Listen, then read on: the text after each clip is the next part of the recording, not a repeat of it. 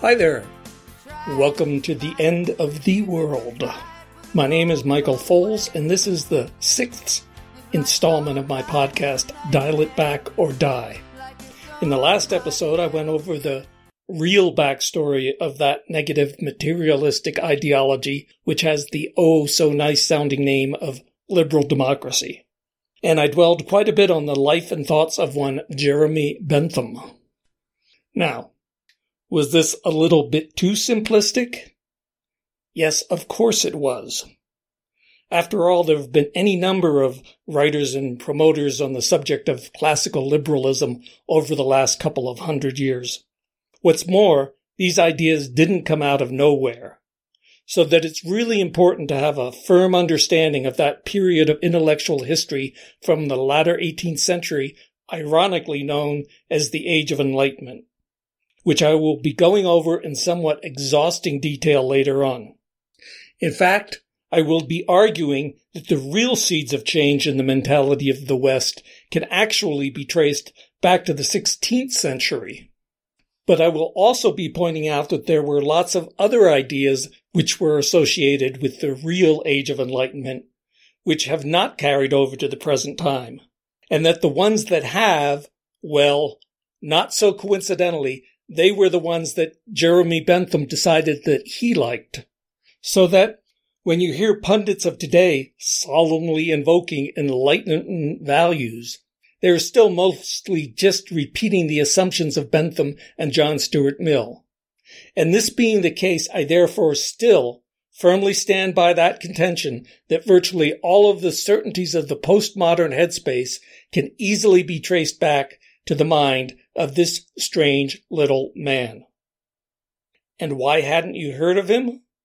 Well, first of all, if anyone actually knew that this was the person who was responsible for the postmodern headspace, those people with the postmodern headspace would be greatly disturbed.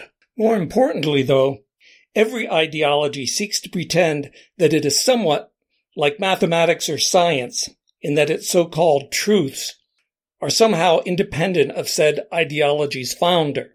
You know, kind of like gravity exists independently of the historical fact that Isaac Newton first described it, or that the theory of relativity exists independently of the thoughts and life of Albert Einstein. As I've already mentioned, Marxists were totally convinced that Karl Marx had merely teased out immutable laws of nature and laws of economics which had already existed. And how much better if you, the ideologue, can successfully pretend that your particular ideology didn't even have a founder, that it was the inevitable outcome of freedom or dignity or human rights or whatever. Not to mention, as I've already mentioned, that ideologies also like to pretend that they are somehow connected to the noble men and ideas of the past, and or that the adoption of said ideology was historically inevitable. Because here's something that you should never forget. Legitimacy is always the name of the game. So something else that ideologies need to do is to demonize the past. That way, if, for instance, a Marxist regime can convince everyone that workers in the past were horribly exploited, then the present day, no matter how oppressive, will still seem to be better. Likewise, if liberal democracy convinces everyone that the status of women in the past was little better than that of a slave, then their present condition, no matter how objectively degraded and stripped of self-respect they are in actuality, it will still seem to them like progress. And we'll be getting into that whole demonization of the past thing later on. For now, though, I'd like to focus on one final way that ideologies seek to legitimize themselves. And this is through the use of propaganda and of statistics and of feel-good happy talk so as to convince everyone that the present day is the best of all possible worlds. Marxism did that, and it's no surprise that liberal democracy does it also. And I'm sure that in your life you've already heard many arguments to this effect. That we are living much longer lives than before, that we are healthier and better educated, that modern science and modern technology have made our lives infinitely easier, that you can walk into Costco and find fruit that is larger and more luscious than anything that any emperor of old ever ate. Nowadays, there's a professor from Harvard named Steven Pinker who has written several books that forcefully make this argument by presenting reams of statistics which supposedly prove that we are all living in the most wonderful secular utopia possible. Violence is way down, our health is ever healthier, our wealth is ever wealthier, and our security and cooperation are way up. And guess what? It's all because of our belief in liberal democracy, free markets, and the heritage of that unbelievably golden age of enlightenment. Now, Mr. Pinker trained as an experimental psychologist, and I can't comment on his professional work, nor do I in any way want to assassinate his character. After all, for all I know, he's the nicest guy in the world. And some of his other positions I even agree with. But he's also obviously an ideologue. And like most ideologues, he's completely oblivious to that fact. No, like a religious fundamentalist, he has a rock-ribbed certainty that his belief in liberal democracy is instead some sort of revealed secular truth. And I would assume that when he undertakes actual experimental psychology, he's very careful and conservative. But remember what I said about PhDs who try to venture outside their particular fields of expertise. Not only are they often laughably ignorant, but their prestige from being a Harvard professor or whatever often makes them convinced that all of their other ideas and opinions must be correct. And in this instance, Pinker seems to be ignoring the most obvious flaw in his argument. Namely, if everything today is so hunky-dory and secure, then why is everyone today feeling so miserable and insecure? It's like he's saying, don't believe your lying eyes and ears and emotions. Believe my mountains of cherry-picked statistics. Because it would seem obvious that if you're going to be using statistics, then you also need to be painstakingly fair about it. Because, as you know, with statistics, it's so easy to be misleading. For instance, I'm sure you've often heard something to the effect of, well, X number of years ago, the average lifespan was only 38. This means that virtually no one ever lived to be an old person. This, however, ignores what was really going on before the 20th century. Namely, that around half of all babies born died before their 5th birthday. But once you made it to the age of 5, then your expected lifespan was only 10 or so years shorter than it is today, which means that in the real world back then, there was basically the same mix of young and old as there is today. I mean, back in the 17th century, Thomas Hobbes lived to be 91. As I mentioned in the last episode, Jeremy Bentham lived to be 84. In the Old Testament, in 600 BC, it was clearly stated that one's expected lifespan was 70 years. And even quoting average lifespans is not all that constructive or meaningful. After all, if I told you the true fact that animals in zoos live twice as long as animals in the wild, would you therefore conclude that animals in zoos are happier than if they ran wild? Then there's the problem of guesstimating, say, murder rates in the Middle Ages.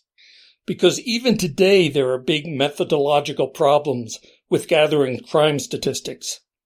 So it's difficult to believe that anyone can come up with anything remotely accurate about what really went down in the 11th century. But even were you to come up with the true figures, that still wouldn't tell you that much. For instance, a few years ago, the city of Juarez, Mexico had the highest murder rate in the world. El Paso is right across the tiny Rio Grande. And in terms of population and culture, you can almost think of it as a suburb of Juarez. So if I gave you the crime statistics for the greater Juarez area, you would no doubt conclude that El Paso must have been frighteningly violent. The reality, though, is that El Paso has always been one of the safest cities in all of the United States. And I can throw in my experience from traveling around Africa. Now, if you haven't ever been there, you no doubt think that it must be an incredibly scary and violent place. and that I must have been taking my life in my hands by doing that. The reality is almost the exact opposite. I've always felt perfectly safe in my travels there. Almost everyone is polite, soft-spoken, well-mannered, and will almost always stop what they're doing to help you out should you need it. Really, some places there are so poor that if everyone wasn't incredibly moral and cooperative, then everyone would die. But you certainly wouldn't guess any of that by looking at the statistics or by reading all the scare stories. Getting back to Professor Pinker, he also uses his statistics to make the absurd claim that the latter half of the 20th century was ever and ever more peaceful. Really? How about the exploding crime statistics after 1960 and the breakdown of social trust? How about the incidence of clinical depression rising with each passing decade? Again, I can clearly remember 1955. Back then, women really could walk down the street in the middle of the night with no fear.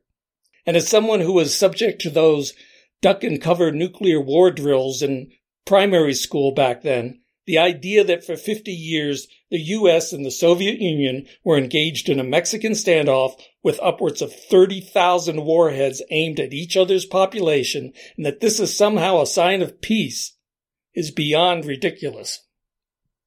And I could go on and on. But let's put all those happiness questions aside for a moment, and, for the sake of argument, accept all of the health and wealth statistics as true. After all, broadly speaking, there has been an incredible amount of progress in our health, wealth, and standards of living. I myself really enjoy those mangoes and giant strawberries from Costco. I certainly enjoy how easy it is to get around the world these days. But, pray tell me, what in the world does any of that have to do with liberal democracy? Because remember, the acceptance of liberal democracy is mostly a late 20th century phenomenon. And any economic historian can tell you that most of the radical changes, which lay the foundation for present health and wealth, from indoor plumbing to eliminating childhood disease to harnessing electricity to revolutionizing transportation through cars and planes, they all clustered around the end of the 19th century. To pretend that liberal democracy or Enlightenment values had anything to do with any of it is kind of like thinking that Paris Hilton's lifestyle and frame of mind are what is responsible for her being rich, and not the other way around. Because consider, Louis Pasteur, the person who discovered germs and who's therefore most responsible for that reduction in childhood deaths, did most of his work under the reign of the dictator Napoleon III. Germany, highly autocratic and highly authoritarian back then, was also hands down the world's center for physics, chemistry, and most other scientific research. Germans, living under a totally illiberal monarchy, invented the internal combustion engine, the diesel engine, and a whole host of other technological breakthroughs. Even in America, which I've already pointed out had zilch to do with liberal democracy back then, the inventors, such as Thomas Edison, and the innovators, such as Henry Ford, were almost all of a decidedly conservative bent. In fact, as opposed to Enlightenment values, Henry Ford was a raging anti-Semite. And it's pretty much a fantasy that the foundations of American wealth had anything to do with that other brainchild of the Age of Enlightenment, free markets, either. Although, before we get into that, let me make a quick point about economics in general. Because to a large extent, the practice and study of economics is somewhat of a tautology. Remember how Marxism prized huge industrial enterprises churning out raw manufactures, and that therefore the Soviet Union was indeed a world beater in producing concrete and iron and steel? Well, in like manner, the utilitarian/liberal democracy/free market ideology that we follow only prizes those goods and services on which one can and does put a price. Intangibles, such as culture, peace of mind, or social cohesion, by definition have no economic value. In fact, according to Jeremy Bentham's quantitative utopia, again, these qualities don't even exist. Therefore, it is not surprising that the world as we know it should have focused on maximizing monetized goods and services. And, by the way, you may already know that if we each mow our own lawns, then it doesn't count towards the GDP. But if we were to pay each other to mow the other person's lawn, then it would. Likewise, if a mother stays home with her children and makes meals for her family, it doesn't count.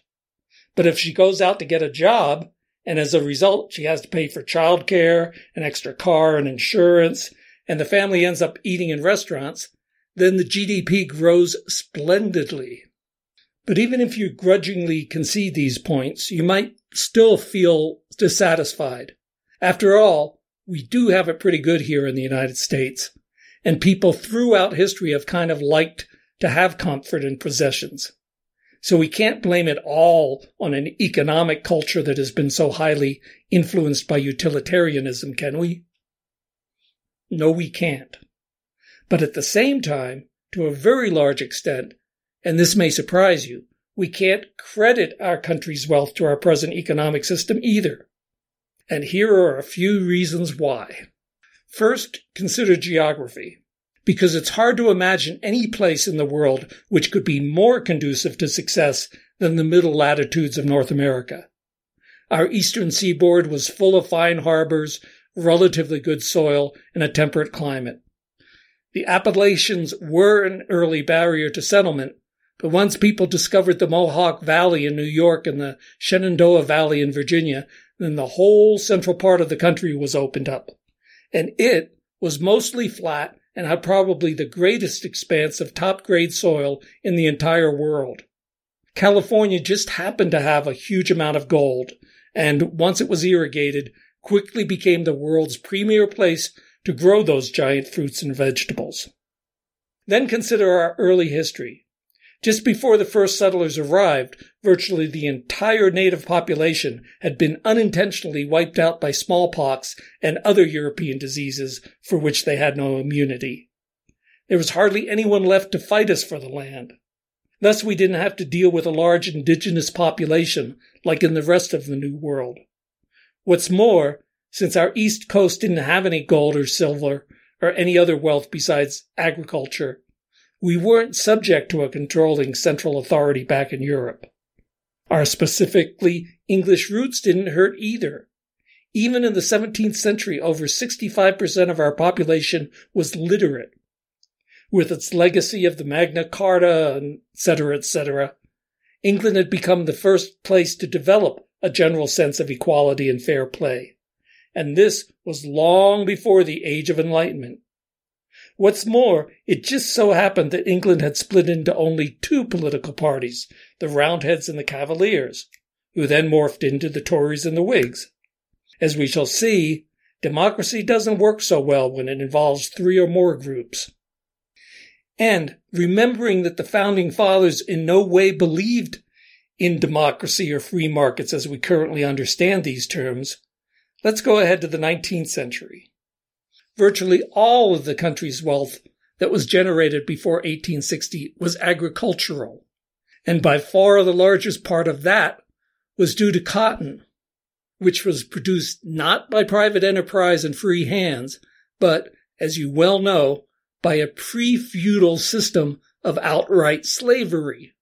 The railroads that were built in the middle of the century may have been constructed by private concerns, but they were all massively subsidized by the federal government. America did industrialize in the latter part of the century, but this was enabled by a massive wall of tariffs which protected our native industries, which is, of course, the exact opposite of free trade. Now, it's true that by 1900 the United States was poised for greatness, but you should never forget that the way that it got into that position, the foundation that it was built upon, was a result of economic ideas, and not to mention a code of morality, which were directly contrary to those adapted by the latter half of the 20th century. And you should also understand that in 1900, there was another country which was poised for even more greatness. Germany. Autocratic and aristocratic, and by the way, the world's first welfare state, it was in every way the antithesis of the liberalism of John Stuart Mill. And it had been expanding almost exponentially ever since its unification in 1871. By the turn of the 20th century, its industries and financial firms completely dominated Central and Eastern Europe, and its tentacles were stretching to Africa and China. But because his much smarter, kinder father had tragically died in a botched medical operation, the bellicose doofus Wilhelm II had become emperor, and he then stumbled his way into World War I. And although there were several points during that war when Germany came within an inch of victory, in the end, of course, it lost. So that it was pretty much a historical fluke that the 20th century became the American century and not the German one. On top of that, by being neutral for the first 3 years of the war, the U.S. has been able to become even richer than ever by selling both food and material goods to the warring parties. Many American farmers became millionaires as a result. And after the war, we were the only major country which had not been heavily impacted by debt and or destruction.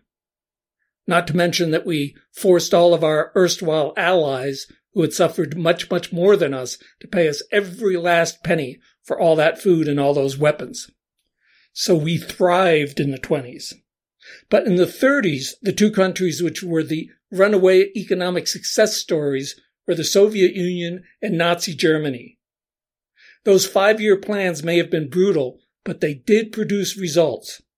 And Hitler was so popular for the prosperity that he had brought to Germany that Austria voted 97% in favor of union with Germany in 1938. In fact, at the end of World War II, after all the carpet bombing and destruction by Allied forces, the by now underground German factories were producing more goods than they had been doing at the beginning of the war.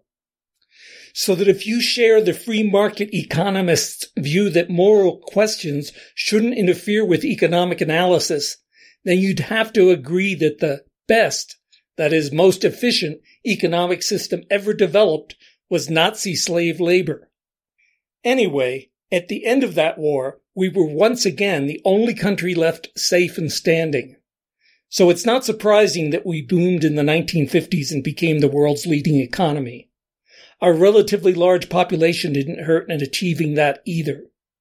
But in the 1960s, European economies such as France and Germany, with their so-called socialist welfare systems and their government-directed industrial programs, easily surpassed us in annual growth.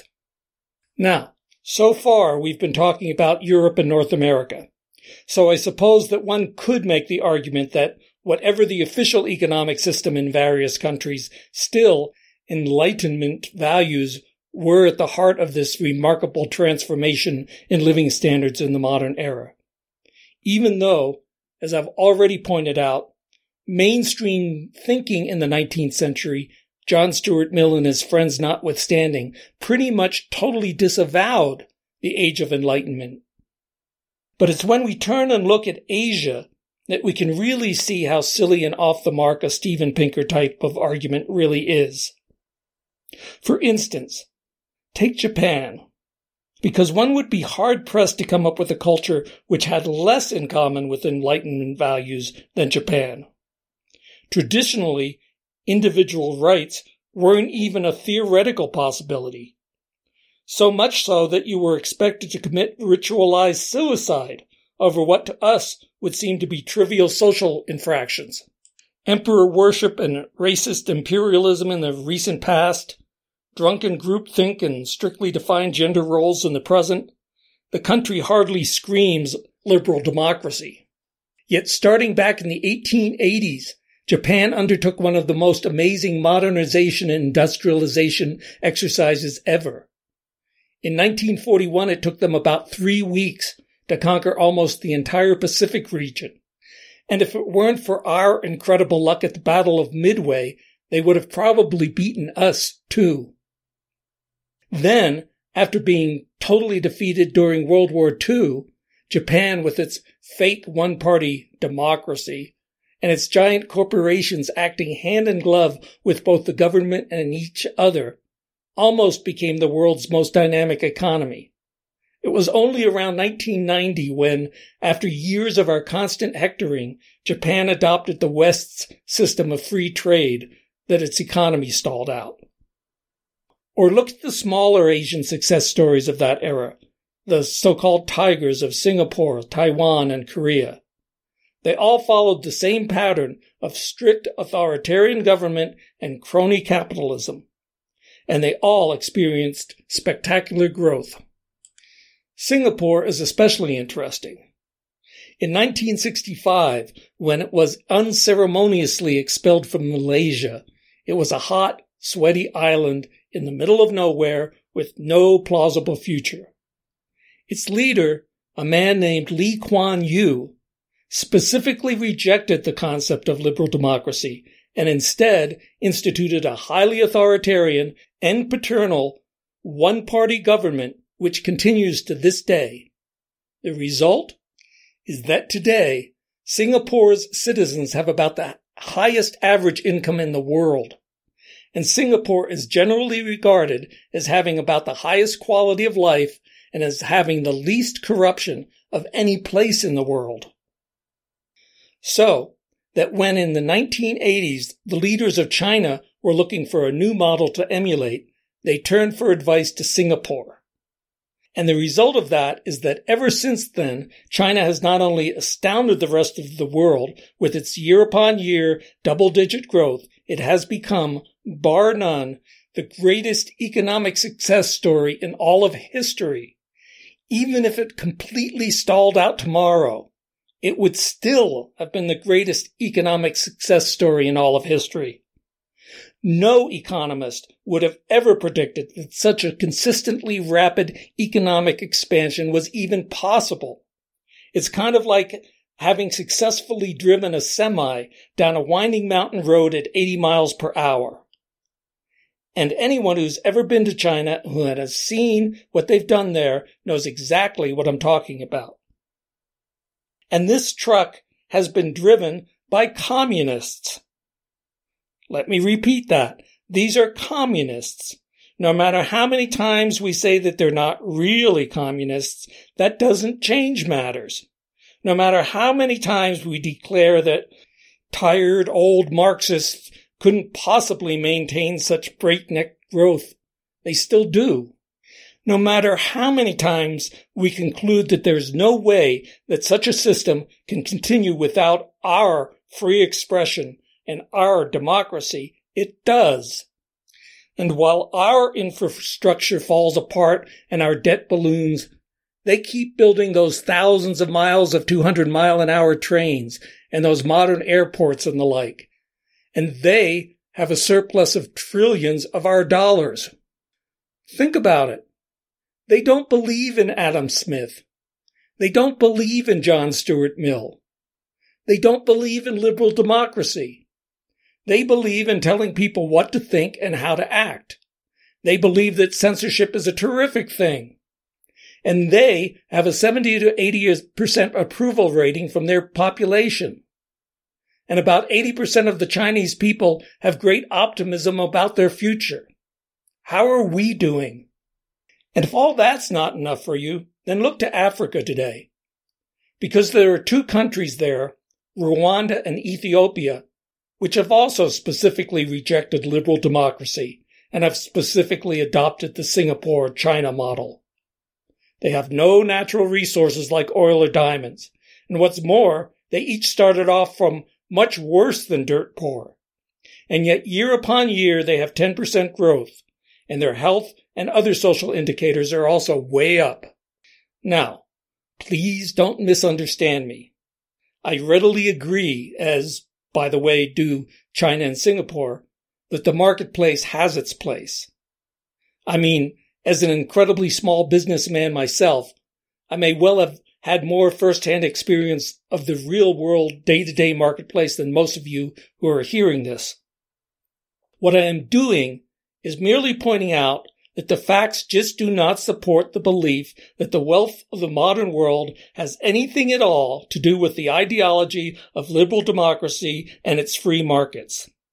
The largest part of American well-being is due both to our wealth of natural resources and to our long cultural history of literacy, fair play, lack of class structure, and relative stability. Most of the rest is because in the 20th century, we were the only major country lucky enough not to be devastated by a major war. And the point about the major effect of culture can be said about other countries too. For example, Germans have a cultural history of being obedient, thrifty, hard workers. They prospered under the Kaiser, they prospered under the Nazis, they've prospered under European quasi-socialism. East Germany was easily the most prosperous of all the communist countries. Similarly, Japan just happens to have a culture which has always produced really hard workers with really high standards, whether under an emperor or under U.S. domination. Now, can a bad economic regime really screw things up? Of course it can. But it's difficult to see how any of the world's economic progress has been caused by or is any way related to our adoption of modern, liberal democratic secular values or our embrace of unalloyed free market economic beliefs in the latter part of the 20th century. Again, think of all those people like Paris Hilton. Is their behavior and attitude a cause of their wealth? Or are their spoiled little rich kid lives the result of their wealth? Anyway, so now I've dealt with health and wealth, but we still haven't covered happiness. And yet, we seem to have run out of time. So now you're just going to have to wait for episode 7. In the meantime, though, again, thanks a lot for so far having listened.